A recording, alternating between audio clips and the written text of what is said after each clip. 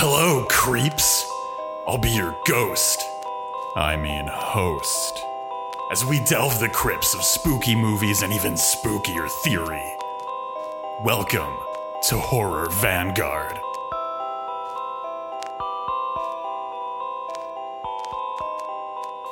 Yeah. Let's talk about a bunch of calming and centering stuff today. We're going to talk about repressed homosexual energy. We're going to talk about nuclear war. We're going to talk about divorce. We're going to talk about just unrelenting human suffering. It's going to be a very relaxing day. Yeah, it's going to be Horror Vanguard. It's going to be beautiful and sad and incredibly horrible, and I hope you are all as excited as I am.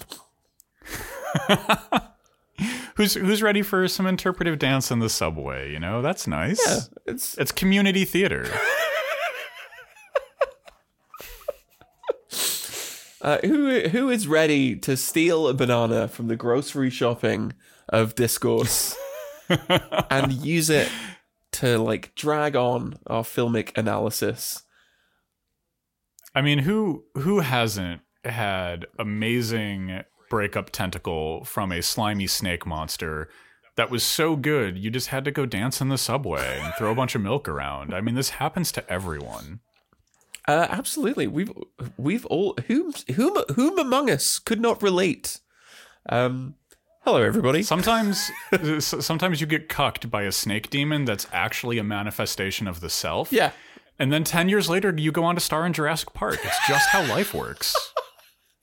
Yeah. Hello, everybody. We're it's your Horror Vanguard for the week. We are talking. Honestly, we're talking about a film which in shocking news to pretty much everyone, I have not seen before watching it for this episode.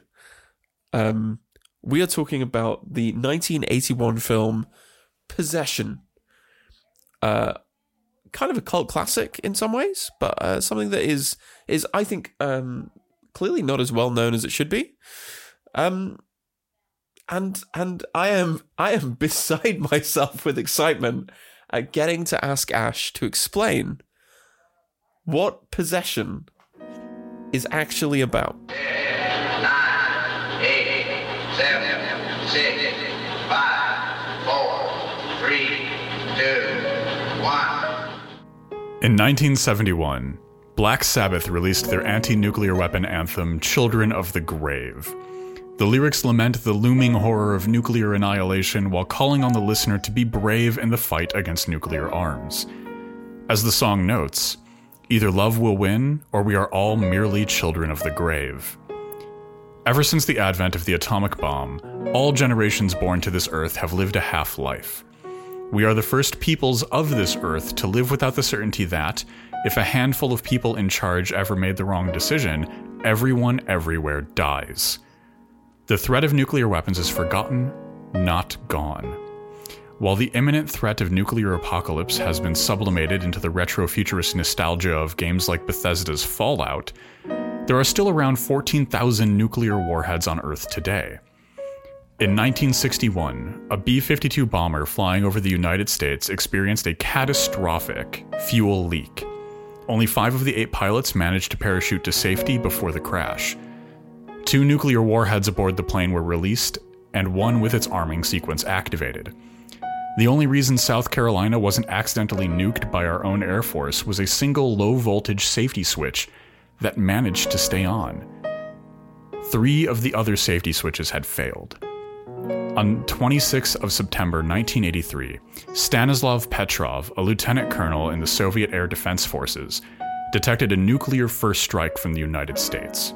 The Soviet early warning system identified a lone intercontinental ballistic missile that was headed straight for Moscow. Petrov quickly reasoned that if America was committed to a nuclear first strike against the USSR, they would have fired more than just a single missile. Petrov decided that this alert was a false alarm and did not alert his superiors. The only reason we did not plunge into nuclear World War III on September 26, 1983, is because a cool-headed Soviet lieutenant colonel let reason prevail. On the night of February the 3rd, 2009, A British submarine, HMS Vanguard, collided with the French Navy's Le Triomphant. Both ships were armed with nuclear ballistic missiles. The HMS Vanguard took damage to its outer casing near the missile compartment. The collision wound up being relatively minor and no crew were injured. The only reason 2 nuclear reactors and a complement of nuclear missiles didn't spill out into the sea is nothing short of luck. There is no denying that since that moment, the shadow of the atom bomb has been across all our lives. All men of goodwill earnestly hope that a realistic control of atomic weapons can and will be achieved. Meanwhile, good sense requires that all of us prepare for any eventuality. On the 25th of May, 1981, Andrzej Zulawski premiered Possession at the Cannes Film Festival in France. The climax of the film depicts Bob, the son of Anna and Mark, face down in a bathtub, hiding from sounds of sirens and explosions outside his door. Amidst their very real struggles, Anna and Mark leave Bob's fate up to one of the few working societal failsafes, the better judgment of a stranger and sheer luck. Dear listeners, please don't take this as an argument that the parents should stay together for the kids. However, to live is to bring life into this world, and that is something we must answer for. As people, as societies, we have a responsibility to history, to the dead that once lived, and to the dead that we shall become. Bob, like ourselves, lives in the shadow of older hearts that have failed to lift responsibility's weight. Are we to become yet another doppelganger? Yet another new face on the same inaction? Duck and cover if you must, but history comes for us all as we discuss Possession. Now, children should have lots of vitamin A and calcium, but they shouldn't have any strontium-90 or cesium-137. Yes.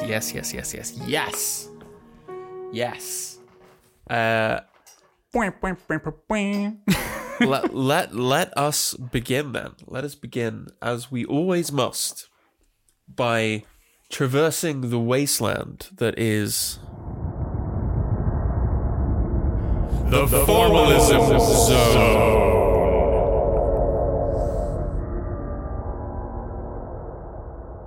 So where would you like to start in today's formal possession? I would like to start with talking about how this film fucked me up.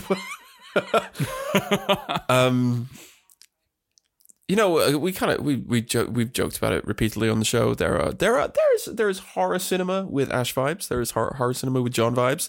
I'd never seen this. I'd never seen this before watching it for this recording, and it is like, this is, if you wanted to design the platonic ideal of like what do John vibes look like as a horror movie, this would be it. It is so good. The central performances are just and I know we don't normally kind of like spend a lot of time talking about acting performances because, you know, that's not really what we're here for. But like, can we just take a second to acknowledge how incredible the acting is in this? Isabella Adjani, and like, of all people on this earth, Sam Neill, early career Sam Neill, are just powerful on screen here. They do their roles with such commitment, like, and Isabella Adjani, respect to the gravitas. Just an absolute, like, someone who just turns themselves inside out for you on screen. Like the emotional kind of like energy. Like, this is a person who's like clearly just kind of constantly teetering on the brink of like utter hysteria. And it's like, it's not a surprise that Adjani said that it took years to recover from doing this. Like, took her to an incredibly dark place. The director even confirmed after the fact that, like, it, not responsible, but like she was suicidal after filming this. Sam Neill even said that he thought it was a miracle that he escaped with his sanity intact. And it's like, you know, every other film that, you know, it's like, oh, we're going to show you the harsh emotional truths. It's like, no. It does not even come close to this.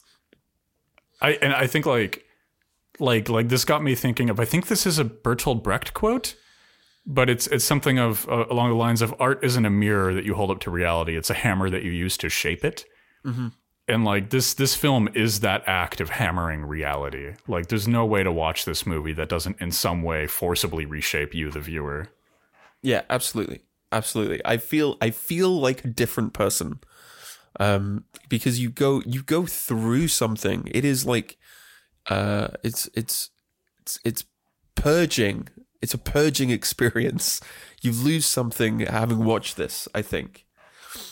Yeah, this is like, I mean, horror, it's an intense genre, and a lot of these kinds of things will happen here. But like, I didn't, watching Possession is kind of unlike so many, like, I think some of the closest I've gotten to feeling what I felt during Possession was the act of killing. Yeah. Which I think Yeah. kind of illustrates the level we're at with Possession. Like, I've seen Antichrist, whatever, the yawn. Begotten's an amazing movie, but like no psychic damage dealt. Possession, on the other hand, is just so raw. No, it's enormously raw. It's enormously raw. It's so intense, and it's very difficult to get hold of because when it was first released, it was put on the infamous list of video nasties here in the UK. You can't find. I don't think you can stream it here in the UK either. It's one of these films that's kind of gotten lost in the great copyright wars. And like, if I'm going to make one formal point, it would be this, which is like buy physical media. Yes, like buy physical media, because I would not have seen it without doing so. The 4K Blu-ray restoration of the film is just stunning. The film looks incredible. But like, buy physical media. That's an important formal point about how we get to engage with cinema that is no longer immediately commercially viable. Oh, absolutely too. And like, so I got an Australian Blu-ray copy of this from some Australian company. And it came with multiple different cuts of the film, a director's commentary, interviews with actors, like tons of behind the scenes, a making of featurette. Like, it was just packed with stuff. And like, there is so much to kind of find in those like extra features, right? Like all of that additional context and information and ways of approaching cinema, and kind of like, I just like always think it's so vital to strip cinema back down and realize that there are like, while you're watching the shredding scene, like there's like 30 people currently doing their job, like that's literally work for them. It's really helpful to situate the kind of things that work and labor is able to accomplish. Yeah. Right. To take labor conceptually beyond just like riveting together steel beams in the 1920s, and to realize that labor is also artistic and emotional and very deeply alive and complex. Yeah, and the physical media is something that, like, in a way, we become people who are forced to rent our own imaginations back to ourselves. Yes, right. Mm-hmm. That's what the streaming services are. Streaming services are rentier capitalists who finance back to ourselves the dreams, visions, and imagination of our cultural history, right? And so the solution, I think, is to insist upon physical media as a necessity, as a absolutely, yeah. You deserve to own it. You deserve to own it. And if you are gonna, like, I'm incredibly glad that I bought it. I'm incredibly glad that I bought it. Yep. And I think. Oh, just like I think there's one of the most important things for me about physical media is that, like, or owning digital copies.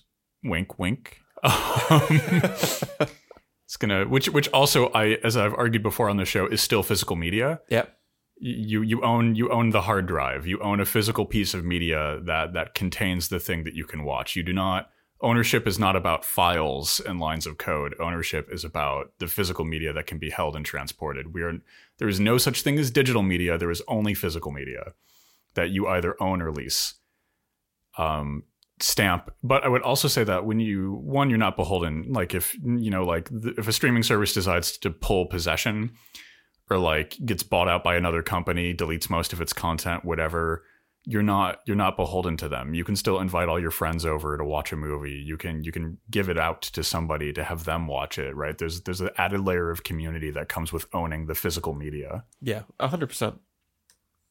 And like, for the record, again, the film looks and sounds incredible.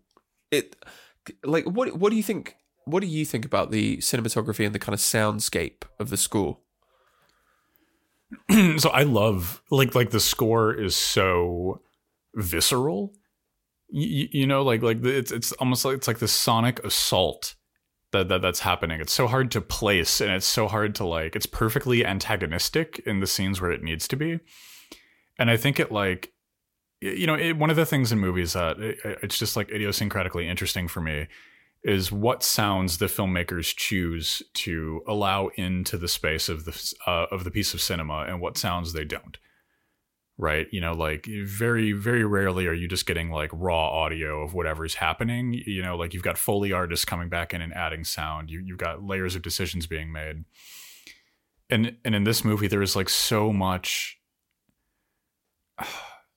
There's a lot of like mundane sounds that are just constantly appearing, and like, but what's going on in the screen is like so horrifying, and like, I think that adds another layer of reality. Like when I think back to the most difficult times of my life and the hardest moments, there's always like, like there's a microwave beeping in the background, right? There's a voice on an intercom. There's the sound of a door opening.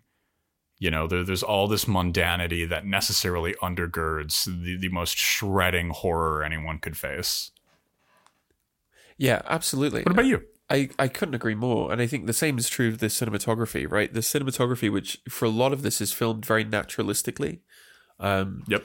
Switching into, like, I think the use of close-ups in this film is just beautiful. The way the camera moves in the course of, like, arguments makes everything feel so much more kind of, like, the way that I kind of think about it is, like, so many of the argument scenes, especially in the first half of the film, are feels so real. It almost feels like you shouldn't be watching it, right? It feels almost kind of like too emotionally involving, and so much of that is done through the cinematography, through how the camera moves through the space. Yeah, absolutely. I could not agree more. There's a almost like documentary quality to the filmmaking, to the cinematography in Possession. And I think that you're absolutely right. That adds that lets the acting, that lets the emotional wavelength of this film just really blast through. Yeah, so that by the time you get to the stuff which is maybe a bit more, on paper, more difficult to accept, like you're completely on board. You're completely on board with it when you go to the abandoned, rundown apartment and find the like gooey squid monster. Like it doesn't seem. It feels like a completely natural evolution, a natural intensification of the things which were always already present at the very beginning of this. Yeah, and the choice of like framing for shots once we get to the gooey squid monster, I think is really interesting, because then the camera work starts to break from this kind of like almost a cinema verite approach to something a bit more abstract, a bit more artistic, like, and it's very much letting us into like the delineation between spaces here, the breakdown between this kind of like segregated mental plane of intense emotion and an actively crumbling reality around it. Yeah. And of course, speaking of the incredible squid monster, we should probably talk about how this film is connected to E.T. So, okay. I don't know what you're talking about. I saw you write this in the notes, and I was like, I could look this up, but I'd rather just be hit by a truck. Okay, so hit me. So, okay, I need to make sure I get the guy's name. Please do, because I have no clue. I cannot think of a single way in which Spielberg's E.T. the Extraterrestrial at all relates to 1984's Possession. This sounds like something I would have written for the Précis. Like, the creature design was done by Carlo Antonio Rambaldi, famous Italian special effects artist, winner of 3 Oscars, one for the 1976 version of King Kong. He was also behind the animatronic movements of the xenomorph in Alien, and he was also responsible for the movements of E.T. the Extraterrestrial. oh, Carlo dear. Rambaldi designed E.T. and the thing that's mind blowing is that E.T. was the next film that he worked on after working on Possession.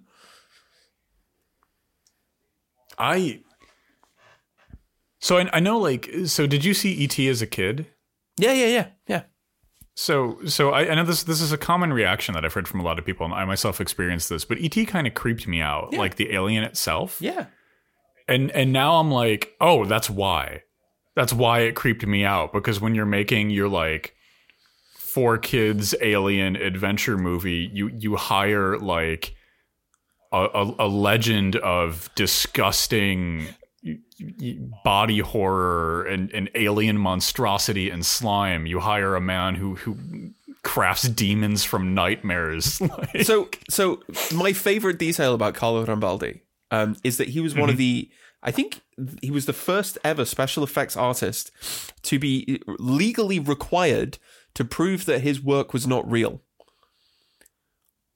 oh, what was this for? So there's an infamous dog mutilation scene in A Lizard in a Woman's Skin, the 1971 Fulci movie. Yeah.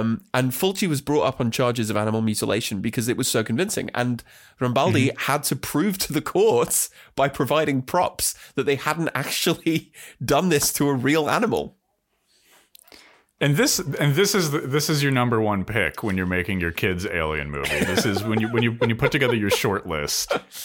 You want the guy who once had to prove that he didn't actually kill a dog because his terror is so believable. Like, as a run, how is this? Possession, 1981. E.T. the Extraterrestrial, 1982. Conan the Destroyer and Dune, both in 1984. I mean, come on. Just power. I mean, the Oscars earned. Like, damn. I mean, I don't know, and I think like E.T. situates itself so nicely in the context of Possession too, because what is E.T. if not Possession, but a kids movie? Yeah, like it literally works so well. Absolutely. You have the government espionage. You have, you know, like these kind of like bodily changes. You've got weird ways of knowing people. It's just missing being set in East and West Germany. Are there any other formal points you'd like to make before we move into our discourse? Honestly, after that, I don't know if I can make another point about this film. Well, let's start with a kind of straightforward question.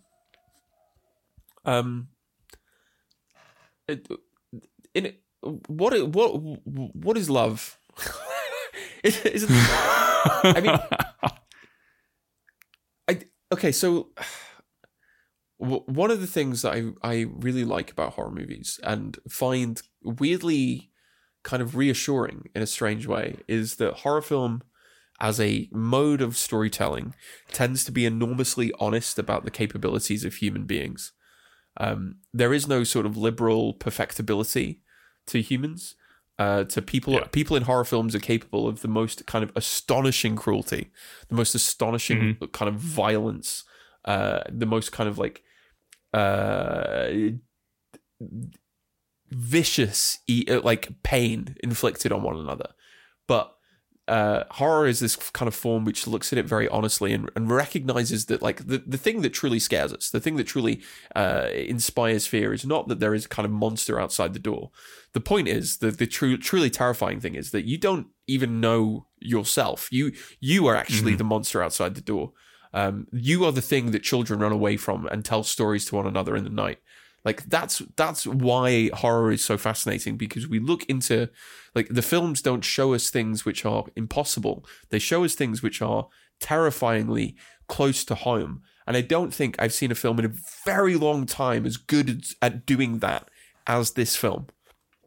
I could not agree more with this approach. And I think it's so important for horror to constantly investigate the space of the collapse of love, right? Or I guess the excessive love that might be happening in here, the kind of malformed love that we see in Possession. And I think like it contrasts really well with like we've kind of have like we've adopted a very like the neoliberal panopticon that is contemporary therapy. We've adopted those languages and frameworks for discussing romance. And romance has gone from, I think like part of this is a subtle transformation from something that like has the potential to become one of the most horrific and painful things to something that is medicalized and slowed down and contained and sedate. And I think that's one of the reasons why Possession still hits so hard. Is it's running counter to that. I mean, no one wins in Possession. No one's good here. You know, Alan Badiou talks about this idea of like love without risk, love without risk. Yes, and I find Badiou sort of like super endearing in that he like constantly professes himself to be a romantic, like in the very in the traditional straightforward sense of the word. And I really like that. I like to think of myself as a romantic, and this idea that actually. Love sometimes, like falling in love or being in love, or that it can be the very worst thing in the world, right? This idea that like your existence can just get blown apart by the presence of another person, and often that can be a kind of beautiful thing, because it allows you know, Badiou says this in one of his books, like there's a kind of infinity that you find in your interrelationship with others, like something that kind of stretches out beyond yourself. But that infinity can also turn into a kind of like terrifying abyss of negation. And that's what this is. That's what this is between these two, between Mark and Anna. Absolutely, right. And I think like, so in Badiou's In Praise of Love, which is a phenomenal book that we bring up a lot on this show, put that in the HV lending library along with like Men, Women, and Chainsaws and like all of Silvia Federici's work. But I think like something in this movie that I find to be really interesting too is that like, so Sam Neill's character is falling apart largely because of his job, right? He's some kind of spy split between East and West Germany, split between like Western forces and the USSR. He is a site of immense internal and geopolitical struggle, and that's breaking him. Yeah, like one of the very first things Anna asks him was like, "Were you unfaithful?" And he says, "Yep, not really." Yes, and yes, and I think. Oh, go on. And it's just like at the very beginning, right? He's kind of fracturing. Yeah, absolutely. And I think this is so important for kind of the broader context of love in Possession, right? Because Badiou's In Praise of Love is very much about like what does it mean to love from like a communist perspective, from an anti-capitalist perspective? Like how does love intersect with the horrible world we find ourselves in? And we see that in Mark and Anna's love. Like it's impossible for Mark to navigate this situation well because of what the society he lives in has made him, right? Like there is no way to do the things he does in this world, right? Like it's intimated that he is up to some horrible stuff.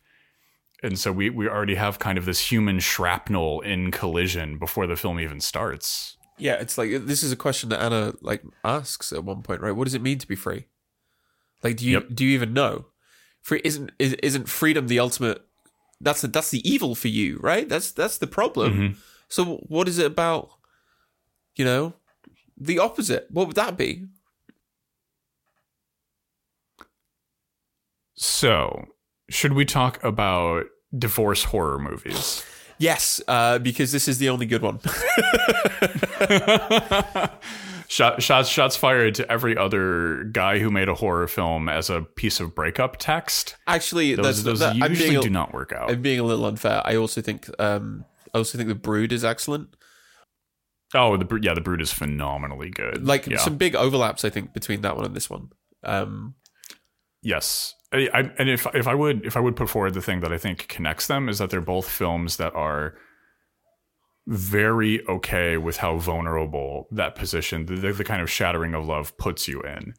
I think they're less trying to come down with some hard and fast dogmatisms, and instead are like expressing a great pain.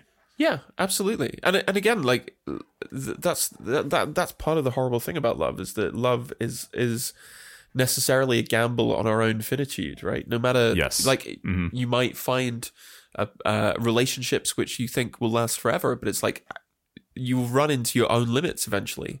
Love's kind of like only surety is that one day, mostly through human frailty, it always ends, right?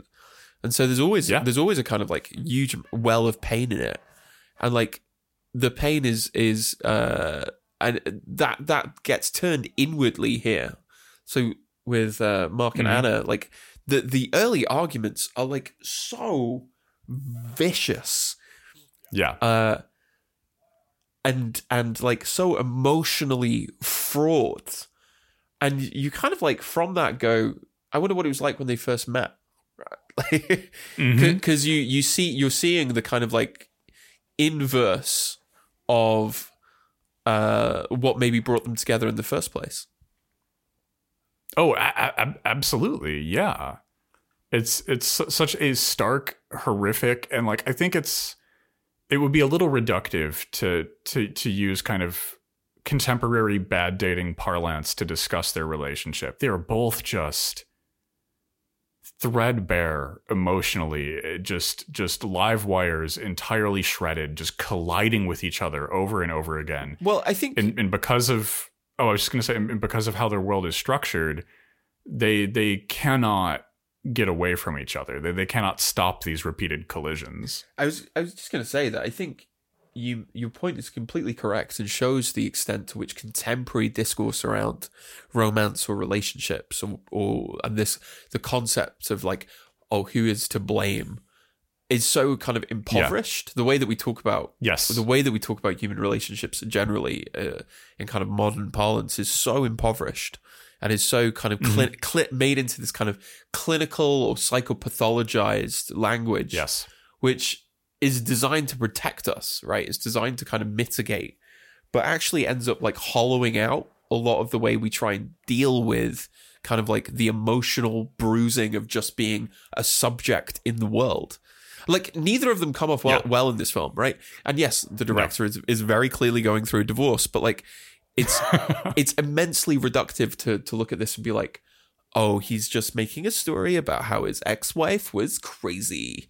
It's like, like Mark comes off in some ways far worse. Way worse. Mark is an absolute piece of shit in this movie.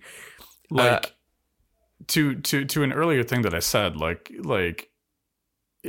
Johnny's characters plural, I guess, like just radiating with massive damage, right? Just sweating a kind of psychic pain. And I think Mark is as well, but he is also like doing spy shit for capitalism, right? Like, and whenever Anna calls him out, or like, it's always so spot on. You know, it's not like her critiques. And again, like, you know, the director of this film was also making like a meta text about the position of Poland. During the fall of the USSR. Yeah. But like whenever Anna's calling out Mark, it is so vicious and clear that like whatever we can say about their relationship, the evil stems from the work being done by Mark to the world broadly. Yeah, there's so many like cutaway shots of like Mark, and then we cut to like soldiers at a checkpoint. Yep. Or like soldiers seen at a distance. And it's like, yeah. Like, you know, Like, one of the very first fights they have is like Anna leaves in the middle of the night and he goes, and he's furious. He's like, where did you go? I will find out. It's like, yeah, because you're a spy. you're a spy. Yeah, of course. That's what you And, do. like, and I mean, like, not to try and reduce the movie to like a very simple geopolitical reading, but like, but part of the kind of like what we were talking about earlier, right? And like, this is a very Badiou point, but like, one of the spookiest things about love is that the more that sensation grows, the more that bond is nourished, the more that the kind of self-other distinction dissolves. The more a very positive, potentially, interdependency develops, the more you become one with someone who you know, barring being late on a bus to a date or something you might never have connected with. Yeah. And I think that overlays so perfectly on Berlin Divided. Like, we have two people that, you know, by rights should be able to be together and commune with each other and connect. But they have this like violent schism that bars their entry into each other any further from this point. And now they're like I always think about the scene where they start cutting themselves and cutting each other. Yeah. And like they're literally ripping at each other's bodies. They're so hungry to be inside of each other again on a very emotional level that all they can do is just bleed. But it's like this raises the kind of paradox, right? This is where the horror comes in, which is like, you try and hold on to something. The harder you squeeze, the more it slips through your fingers. Yes. Right. You know, you can plunge your hand into the chest of the person that you love and tear up their heart to try and hold on to it, and it will just slip out of your hands. It'll run. You know, the meat will kind of squirt through your fingers, and it's like, yes, that's exactly what happens here. And right, it's not simply because we can't know someone. We can, and that's the kind of very beautiful thing about love as a human capacity. The kind of frightening thing is that like, what we can't know is fully know ourselves. This is a great film for talking about the kind of this concept of the barred subject, right? Yes. That feeling of like, why did I say that? Like, we've all had that moment, like where in the kind of like in the heat of an argument, something kind of clicks within you for a second, and you open your mouth, and it's like something else talks out of you, you know? Yes. And you Absolutely. I don't know why I did that, right? And so many of the arguments in this are like, there are moments for both of them where you see them say something or do something where you go, it's not that the other person doesn't understand you, it's that you don't understand, you can't understand this very kind of like inner part of oneself. And I think like there's something syndicalistic about love, right? Like love is an anarchy. And there's a quality of free association here, right? Like, you cannot imprison someone in your love. You know, they have to willingly be there, right? Otherwise, that's a level of access to the other that you just cannot have. And again, to pull this back on a societal level, like Mark is doing Gladio shit. Like, that is his day job, is to wake up in the morning and go, how can I make people want to kill each other more often? You know, he is doing the most diabolical things imaginable, and there can be no freely chosen connections there, right? Like, they're weaving a system where it's by economic necessity that these people stay together. It's by the social strictures, right? Yeah. In this kind of politics, can there be any freedom? No. In this kind of like sexual patriarchy, can there be any freedom? No. So we've been hinting about this a little bit. How do you feel about the Cold War, John? Well, I think you've put it really well. You know, this is a character who's doing like stay behind ops. Yep. This is like, espionage is about paranoia, right? The aim of espionage is not necessarily about gathering information. That can be a successful byproduct of it, but the aim is about paranoia. It's about the idea of the erosion of trust, right? If somebody says, well, there's a spy in your organization, who do you trust? Like, it's like, and you go, well, there's a spy in your house. No wonder Anna doesn't trust Mark. How can she? like Yeah. he's a spy, and the spy is definitionally a liar. Right? Absolutely. That's the only. So, and the whole trust depends upon both kind of freely given assent to the other, and a free willingness to let the other be as they are. Right? That's what it depends upon. But if in an environment of this kind of paranoia, how can there be any trust? Exactly, right? Like, I think him being a spy is arguably the single most important thing in the movie, barring having sex with a slimy snake slug man. Like, Yeah. which naturally, right? Like, that's the Maslow's hierarchy of needs. The thing at the very top of the pyramid is a slimy slug snake man. The base of the pyramid is Isabella Johnny, and the top of the pyramid is the snake man. I mean, that describes. I think that describes me quite well. Yeah, right. But I think like there's something about the quality of espionage here that's so interesting, right? Because like we have some very disturbing questions to ask, including, is Mark's home relationship the real Mark? Or is the real Mark the one that is out there doing stay behind espionage? Right? Like how does he view the core of himself? Materially, which one has more sway over the decisions made by Mark? This is literally spies are the Bard subject incarnate. To be so many multiple lives and to at some point have to reconcile which one is the core, if that's even possible. Yeah, I mean, isn't that the terrifying thing, that there is no core, that there is no contradiction that has to be resolved? Yep. Right? Isn't that one of the first things that Anna says, which is like, I don't know you? Yes. And this is I think part of the condition under Capital, right? Because spies are a maximal expression of this, but we are all kind of made to do this. You know, like the you at work is not the you at home. And it's hopefully not as extreme as what Mark has to do to bifurcate his own internality. But like we all live that. You know, we are all in some way made to make parts of ourselves secret. You know, and that I think engenders like there's a very like neoliberal quality of what is the word I'm looking for? Mistrust and deception and secrecy, and like the internalized spy that is the modern like dating scene, I think is alive and well all the way back to Possession. I mean, I think sometimes there's something kind of quite beautiful, I think, in this happens sometimes if you've been with a person for a very long time, or if you've been friends with them for a very long time, you'll have moments when you realize not how much you know about them, but how little you know about them. Yes. And that would be a kind of beautiful thing when you realize that like this person who is just as much a kind of discrete, fragile, contingent object as yourself actually contains all of this kind of rich, multitudinous capacity that you had no idea about. And that will be a kind of like wonderful, kind of giddy, vertiginous moment of like genuine kind of amazement.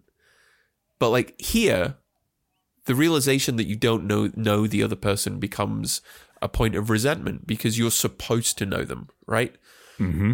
But they're spies. You one is a spy, the other is kind of trapped. Yeah. Oh, absolutely. Like I couldn't agree more. That was very beautifully said. Very beautifully said. Should we move on to our section labeled "Gay for Kant"? let's talk about Hot Heinrich. So something really interesting is, I mean, a lot of really interesting things are going on in this movie. Through the course of this movie, the slimy snake slug man that Isabella Johnny's character has been having extramarital affairs with turns into her husband, turns back into Mark, right? Like becomes a new version of him, right? And like a lot of the anxieties in this movie are split between Mark's and Anna's and Helen's, right? Like Isabella Johnny plays both Anna and Helen. She plays two characters. Sam Neill plays Mark and Demon Snake Man Mark. So there's the split identity, the fractured subject is all over this film. But one of the things that I think is really, really interesting about what's going on here is that like one of Sam Neill's biggest problems is that he's kind of being cucked by the Snake Man. Like, yeah. He expresses this in the film, like, you know, like they're both concerned with being cheated on by the other, and they both have, you know, attitudes about when and where and how that would be acceptable, and Snake Man does not make the cut. And what I find to be really interesting is like this is classic Eve Kosofsky-Sedgwick. This is classic homosocial triangle. Yeah. Except for there's a unique pivot here, and that's from Mark, the homosocial triangle is internalized. Yeah, so this is reflected in the character of Heinrich. Heinrich is the figure that's identified as Anna's lover. Yeah. There's this incredible scene. This scene is I love that. Oh my god, I know what you're gonna. The scene is amazing, which is where pop off. The scene rules. Where Mark, who is basically vibrating with rage, goes to Heinrich's apartment. Heinrich lives in this beautiful West Berlin apartment with his elderly mother, and Heinrich is this kind of loquacious, philosophically minded German who says that, you know, we don't have to be unpleasant to one another, right? The whole point is that you just have to you have to accept what's going on. You have to finally stop trying to control and surveil and manipulate this person that you're supposed to love. And Mark then swings for him and gets the absolute shit kicked out of him. Yes. And it's simultaneously the best and extremely horniest thing that happens in the film for a while. Like, what do you think? I love this sequence so much because Heinrich is ontologically correct. Like in order for like this is war games. The winning move is not to play. Everything in Mark's life is based on this idea that there is kind of a supreme will that can be imposed over the order of the world, and everything can be brought to heel. Right? He is an agent of this process, right? And like, you don't quite get there because that's your boring day job you're stuck with, right? You believe, you buy in, like, and to be encountered with like the acidic potential of something new. Heinrich, who's just this openly hedonistic guy who's like, oh yeah, I'm having sex with your wife. That's really it. And who's just like, oh, I love his character. I love that line so much. His expression that they don't have to be cruel to each other and they can be open about this. It's so contrary to everything that Mark stands for. And for him to get his ass kicked by this very homosexually coded man is fucking wonderful. And they end up having this kind of like weird... The relationship becomes more complicated. Later, Heinrich begs Mark to come pick him up at the local bar and meet him in the toilet. Yep. Meet him in the toilets. Like it's you know, this idea of like, you know, people normally talk about like you read into the subtext to find the homosocial desire, but like it is not subtextual. No, and especially when we have Snake Man Mark back in the mix, right? Because despite Heinrich's protestations that like the thing that Mark needs to do is just deal with it, like when Heinrich encounters the reality of what's truly going on, that he is only part of a Matryoshka doll of lovers leading back to the Snake Man of desire, he can't cope. Yes. Right. He reaches a limit that kind of shatters what he was expecting and what he was approaching. And even he ultimately wants to recede back to this kind of patriarchal authority, right? The kind of instantiation of a world order that would somehow center him over what's going on. Yes, exactly. And but at the same time, whilst all this is going on, like there is this kind of like as I put it in the notes, the anxiety and violence of the cuckold. Because like Mark is just an awful person for huge swathes of this. A huge piece of shit.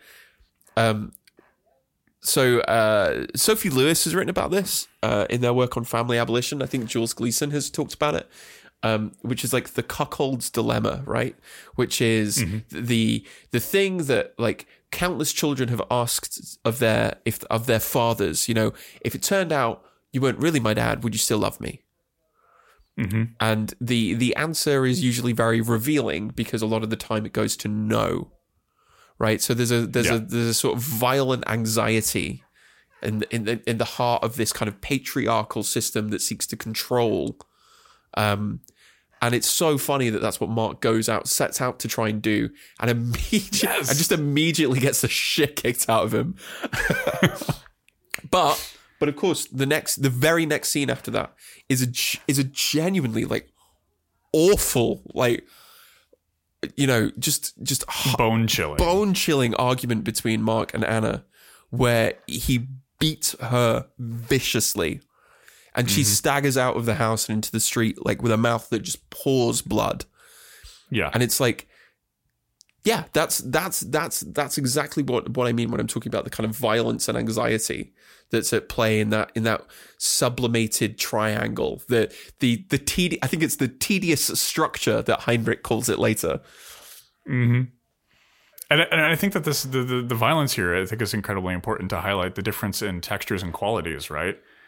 Like Mark is the ridiculous embodiment of the violence of the oppressor.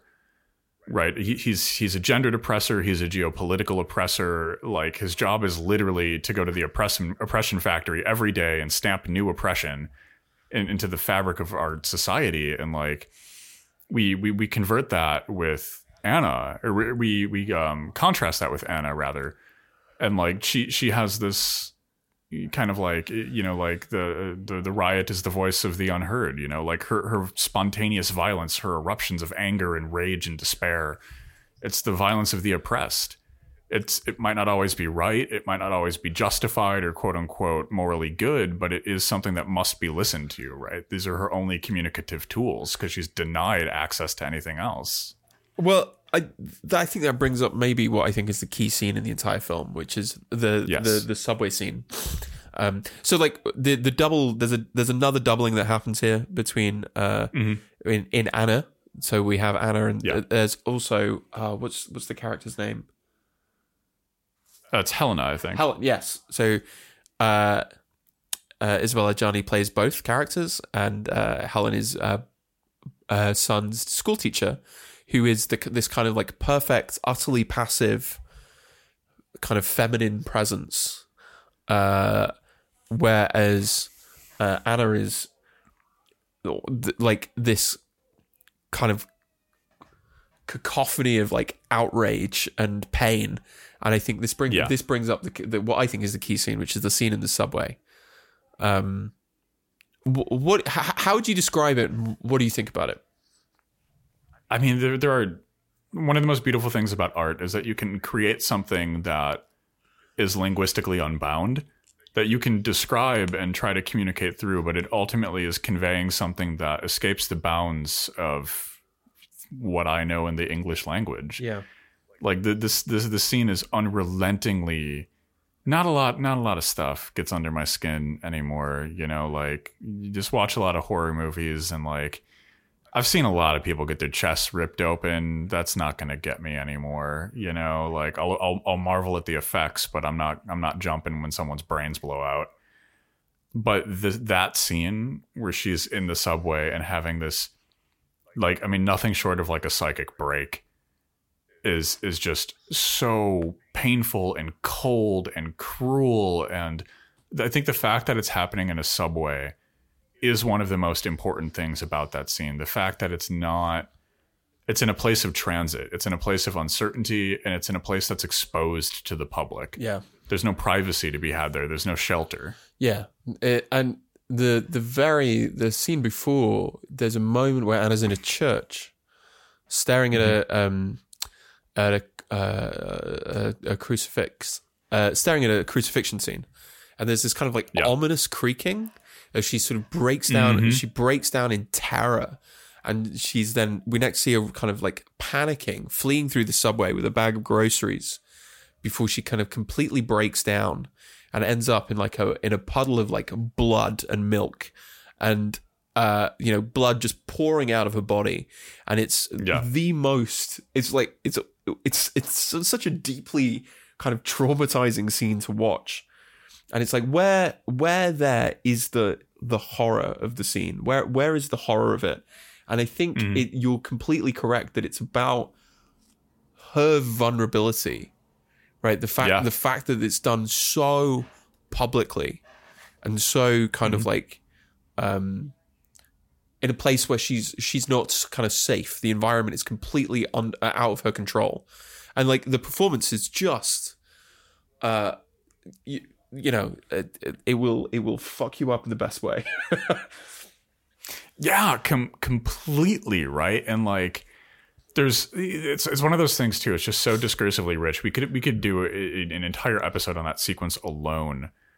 Right, or her looking at like I'm always fascinated with the scene with the crucifix. I think that's so interesting because that odd creaking, like what is a crucifix if not so much wood, right? Like what is the realization in that moment if not realizing that this manifestation of divinity, this societal formulation of church and religion is nothing more than a pale shadow cast by patriarchy and capital and like the very systems that brought Anna to go seek some kind of refuge in the first place. It's like there's a line from Mark that I really like where he tells a story about a childhood dog that crawls under the house to die, and he says, "I think the God is under the house with the dog." Yeah, and it's like. What I really love about that is you can take it so many different ways, but the way that I read the line, especially in the context of the film as a whole, is that in the midst, like everybody thinks of the infinite as a kind of potentially benign thing or as a sort of positive thing, but religious experience is terrifying. Religious experience is horrifying.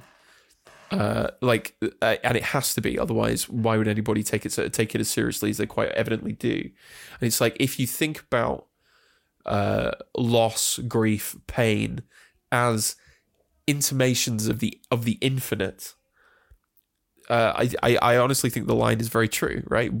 Like at the moment of death, right? At the kind of limit experience of human subjectivity, in that kind of space of horrifying negativity, negation, in the blood of it, that's where you find. If there is any kind of God, that's where it might be. I totally agree, right? Like, to overlay that onto the film too. Like, God is not to be found in the empty and sanded church, right? That's a shrine to some mortal man's opulence and nothing more. There's nothing divine to be had there. It's less spiritual than a Target. And you look at this movie, where is this divine rupture happening? Where is this encounter with like this terrifying like numinous thing? It's in a subway. It's in some greasy hole under the earth designed to transit people back and forth. It's in this place of exposure and coldness and aloneness. And that's where she goes to find it. She crawls under the house of society and finds God.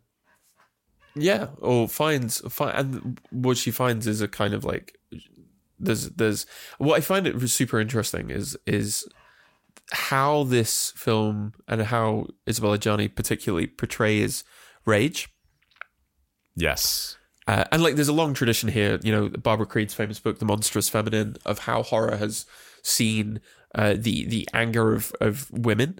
But there's a really interesting scene that's captured on I think it's on a home movie of her teaching dance. And there's this moment where she kind of forces the body of a young dancer into a position at the bar. And it's you can see the kind of physical strain and the pain and the fear on this dancer's face.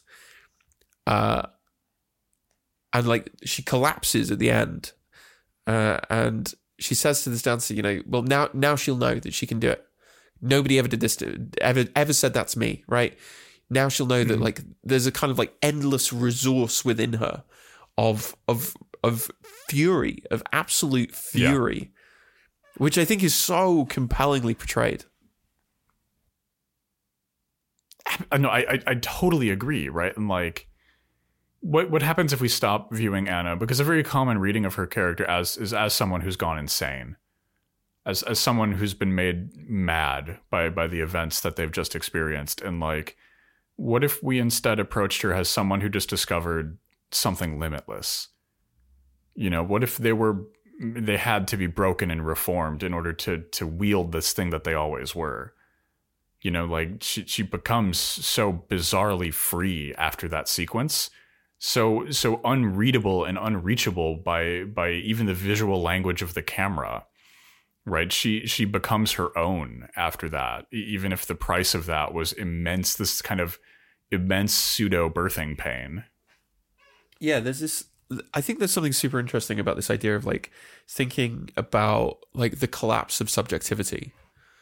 Yeah, like if your social conditions have molded a certain kind of subject, what happens if those conditions break? You know, this is again, this is a very kind of classic Fisherian point, which is like not to deny the biochemical reality of mental health issues, but to kind of point out that they're not individualized, and shouldn't be, and it's perfectly possible to have a kind of social model of why, as Fisher puts it, the cost of capitalism seems to be so very high without negating the very real kind of biochemistry at work.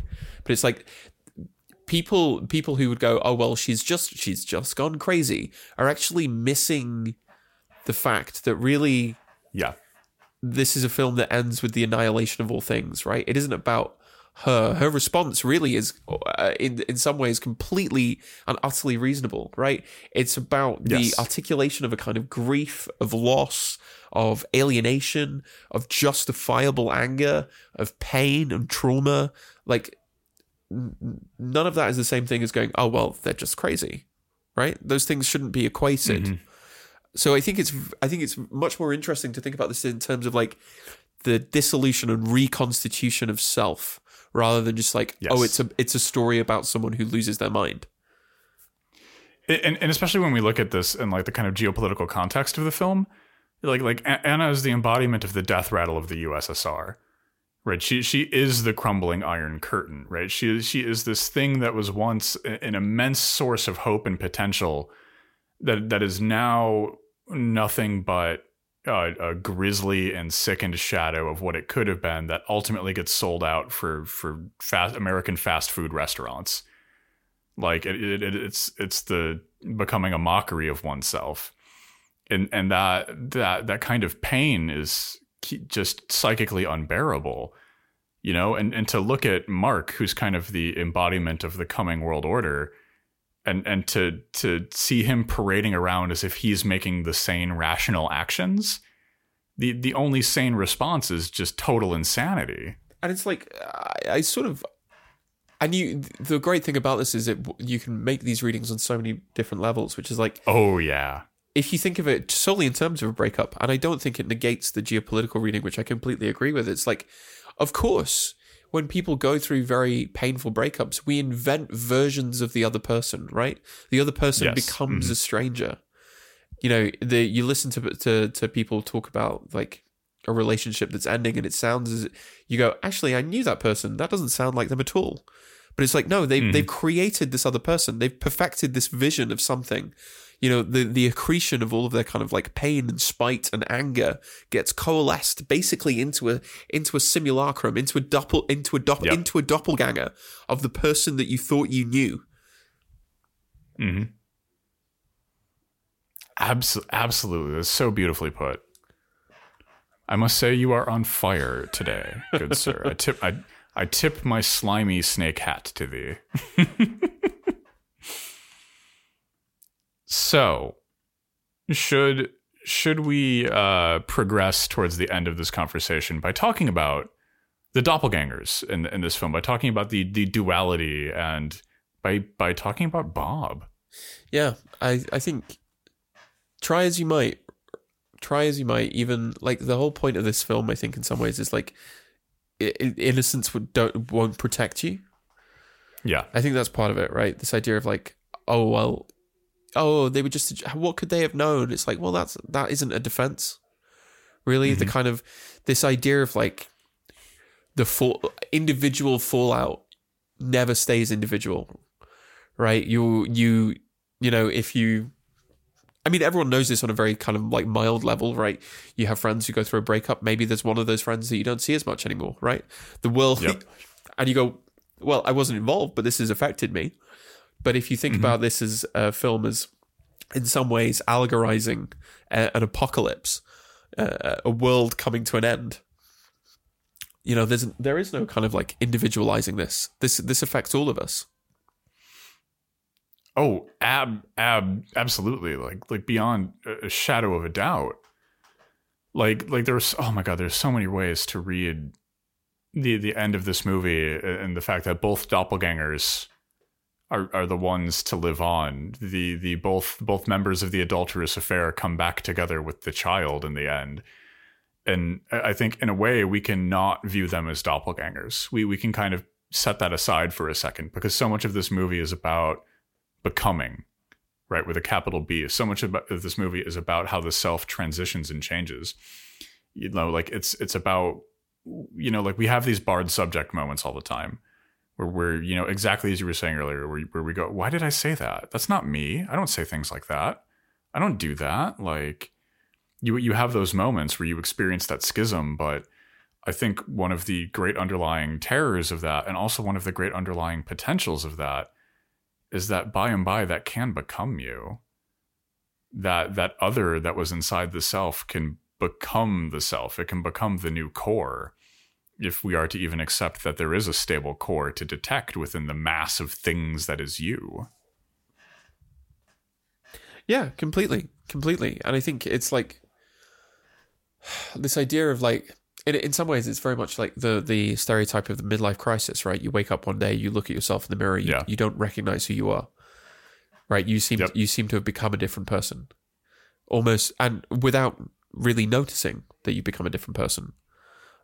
Yes, and yep, 100%. So, how do you tie all of this to Bob and to how this film ends? Oh, let's hop on. Let's go off the rails on the crazy train of takes to tie it back into the start of the episode. There's a movie that I've seen a lot that I don't think I've ever talked about on the show. It's one of my most watched films, but it's Cecil B. DeMille's The Ten Commandments, with Charlton Heston playing Moses and our boy Vincent Price as Baca. And so there's something about the story of Moses that I reflect on a lot. I watch this movie every Easter, right? Since I was a kid. So I've seen this movie dozens of times at this point. You know, like Moses goes through so much transformation through the course of the film, right? He literally has his very life force burnt up by contact with the divine, right? He becomes a pariah, a hero, a villain, a murderer, a savior. You know, he is made to be transformed from a mere person to an agent of greater transformation, right? A bringer of something utopian, or at least the coming stages of it. But he himself cannot access that, right? As an agent of that transformation, he is barred from entering the final product of it, because he would then bring something of the former world with him into the utopia, right? He would corrode it. His presence would negate the utopian, so he can never go into it, right? Like, and I think that there's something jarringly powerful about that's going on at the end of Possession. The utopian is horrifying from the perspective of the people who weren't born into it, because we cannot fully contain its boundaries. We could never fully be part of it. Right, we're corrupted in a sense. We're antediluvian. you know, like we can never go back to like the pre-flood, right? Like there is no Garden of Eden for us.